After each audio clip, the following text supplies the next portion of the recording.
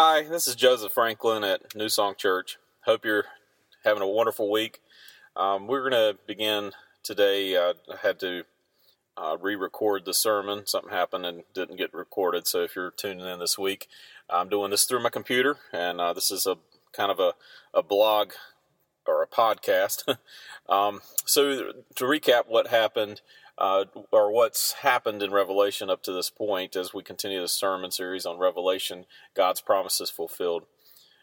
Jesus is with the church throughout persecution and throughout turmoil. He will never leave the church. In other words, Jesus is staying with them. And if you remember in Revelation 1, Jesus talks about being the lampstands among the churches. And so that is sharing that Jesus is with us always. He also shares that, or John shares rather, that he is writing to people who are being tested by their faith throughout. These people are being tested but remain steadfast. John writes these letters to churches to correct wrongful behavior, to encourage them, and to also share with them words that will get them through the next day, that will get them through their persecution that's happening throughout the world. And we've gone through these different churches based on on a basic road that a person would follow to travel to these churches. If you actually look at them on a map, they're almost in a full circle. So John would write these churches based on his own geographic location, knowing that each church that he would go to the next one, or that whoever was carrying this letter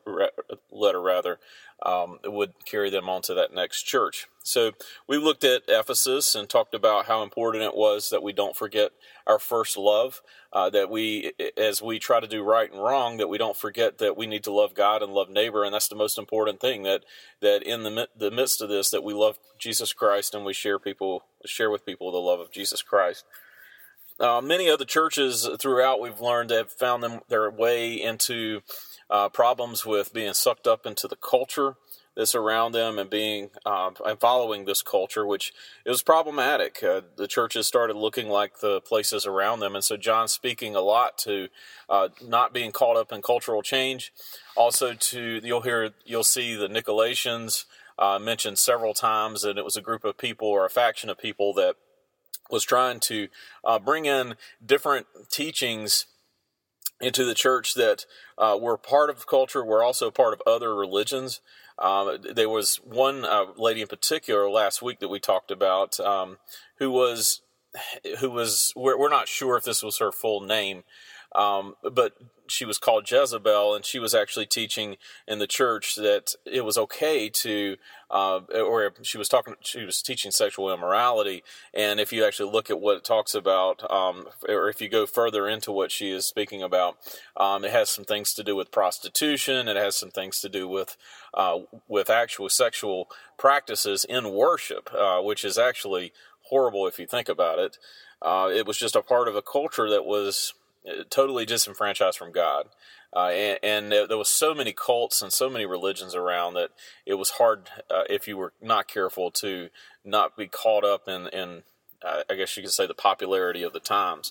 It sounds very much like our culture today, and that's why we've been studying these churches very carefully and the letters very carefully to speak to us and to our own times and our own churches, to try to help us become better Christ-like representatives. And so John continues these letters to the church and the churches by addressing the church of Sardis this week.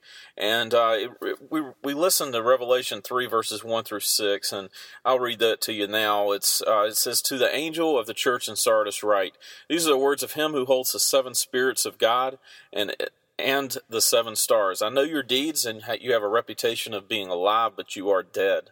Wake up, strengthen what remains and is about to die, for I have found your deeds unfinished in the sight of my God. Remember, therefore, that you have received and heard, hold it fast and repent. But if you do not wake up, I will come like a thief, and you will not know what time I will come to you. Yet you have a few people in Sardis who have not spoiled their clothes, who have not sold their clothes. They will walk with me, dressed in white. They are worthy. The one who is victorious will, like them, be dressed in white. I will never blot out the name of that person in the book of life, but will acknowledge that name before my Father and his angels. Whoever has ears, let him hear what the Spirit says to the churches. So it starts talking about the one who holds the seven spirits of God, the seven stars in his hand. That Jesus is this seven, is the one who holds this. It's basically sharing the number seven means wholeness and completeness and perfection. Revelation, we hear this number over and over and over. The one who holds the seven spirits of God is the one who is the perfect man, the perfect God, Jesus Christ. And he is speaking to the church. And he is speaking because seven means wholeness and completeness and fullness. This church is very well to listen, because now it's sharing that this is a direct message from Jesus Christ. It is not just an angel that is directing this church. It is a direct message from Jesus Christ. So first, when we hear this, we need to understand what these people are listening to in the background that's going on and how the culture around them looks. And so before Romans took it over, Sardis was a Persian town or a Persian city. It actually was a pretty big city in Persia. And then around 200 BC, the city was ransacked and taken over. The words described what happened was that it was stolen from Persia. In other words, a thief came and took it. And so during this time, John wrote the letter. The city looked like a Persian city on the outside, but deep down, that part of the city was dead. It was down. It was gone. And so first, when people of the church in the middle of this historical background would have heard these words, I know your deeds, but you have a reputation of being alive, but you are dead, they would realize that John was saying that they were just like the city around them. They looked like they should on the outside, but they were really lost. They lost what was true to them on the inside. In other words, doing all the right things is not what God has ever wanted us to do. Being right and doing right are two different things. When we're doing right, we are trying to follow rules and make sure that we don't do wrong. We're trying to please someone. This may look good on the outside, but when we may be torn up on the inside when we are disconnected to the one who created us. We don't have a relationship with our God. Being right means that we have been made right in the righteousness of in relationship with God. Our relationship with Jesus Christ makes us whole, and our rightness or our righteousness comes from a relationship with God. Our righteousness comes from that relationship from Christ and not our own works. So being right and doing right are two different things. So when we are in a right relationship with God, our life will reflect who Jesus is. The inside will become like the outside. Not that there will be no distinction. John wants the church in Sardis to know that they need to wake up. In other words, stop sleepwalking. Sleepwalkers do many things that they normally do when they're awake, but they don't know what they're doing. Well, one of the things that I grew up with is one of my friends, Al.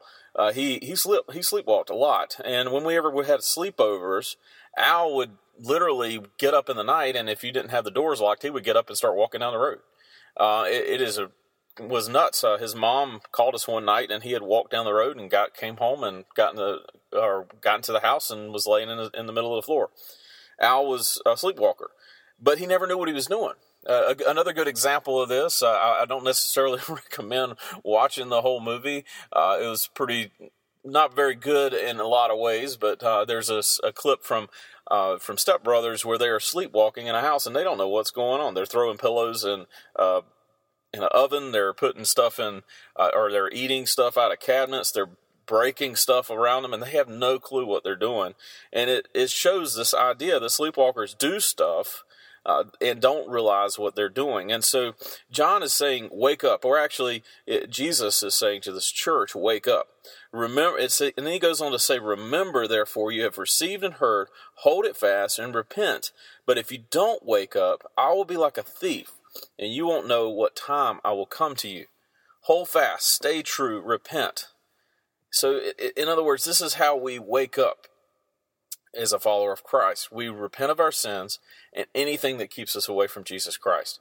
If you don't wake up, then God shares that he will come like a thief in the night. So thief, if people hearing this would understand that their city had been ransacked, and a thief had come and stolen their city. And if John is sharing this, that the thief will come to steal them, then in other words, this thief is not a good thief. It's going to take away their very core, their very soul, their very heart. And of course, John is also referring to where Jesus makes this final judgment. Matthew chapter 25, Jesus speaks about this very thief. Those who will be ready will be taken up, and those who are not ready will be left. This is not some type of rapture, and in fact, rapture is not even found in the Bible. This is actually talking about that Jesus will come and take those who are ready to be with him. Not that he's going to snatch us up or take us up in heaven all at once. He is saying that when you're ready, he will take you. And when you're not, he will not. And be ready at all times. So if you don't wake up, then you're going to miss it. There's not this place where Jesus says, boom, I'm taking everyone at once. Here we see that God's sneakiness is contingent upon the repentance and the waking up. In other words, if you don't wake up, I'm coming and you will wish you were awake. It is not because God wishes to give wrath, but God wishes to give you glory. God doesn't want you to miss the goodness that awaits for you and those who love him. Yet you have and then it goes on to say, yet you have a few people in Sardis who have not sold their clothes. In other words, and they will be like the one who's victorious. So finally, there's a few people who have not fallen to the things that will hurt them because they are not spiritually, or cause them to be spiritually dead. It shares that those who live for God, those people who are first and put him first and are alive because their relationship with Christ, are the ones who will receive something very powerful. They will be dressed with the same attire as Jesus. If you haven't caught that, this means that we are going to be called sons and daughters of God. Our garments will match Jesus Christ. He is the one that is victorious, and he is the one that did it all, so that we did not have to. In other words, our relationship with Christ gives us a relationship as siblings, as sons and daughters of Jesus, and our relationship with God. So if we can learn anything from this, we also see that their names are going to be written in the book of life. And that's an interesting fact about the book of life. There was a book at the beginning of a town. As you walked into the city, your name would be written in this book, and it would record those that were alive in the city as you walked in. It also, and so if your name was not in this book as you walked into towns, then it meant that you weren't in the city, you weren't alive. And so this book of life was very much understood as it was not just the book of life in heaven. It is a book of life as in they would understand it in a very not normal way in their everyday life. So their name would be written in the book of life, not in the book of life of their city, but the New Jerusalem, the book of life of God. And so it's an amazing thing that God's city would receive them, and that not only that they are received as citizens of the Most High, but they are received as sons and daughters of God because of their relationship in Jesus Christ. And so if we've learned anything from the church in Sardis in John's letter to them, then we learn this. Be alive in Christ, don't just look alive. Be alive in being alive is contingent on your relationship with Jesus, and not if you have everything right. Righteousness comes from Christ the more we surrender to a relationship we have in Jesus Christ, and then he will make us right.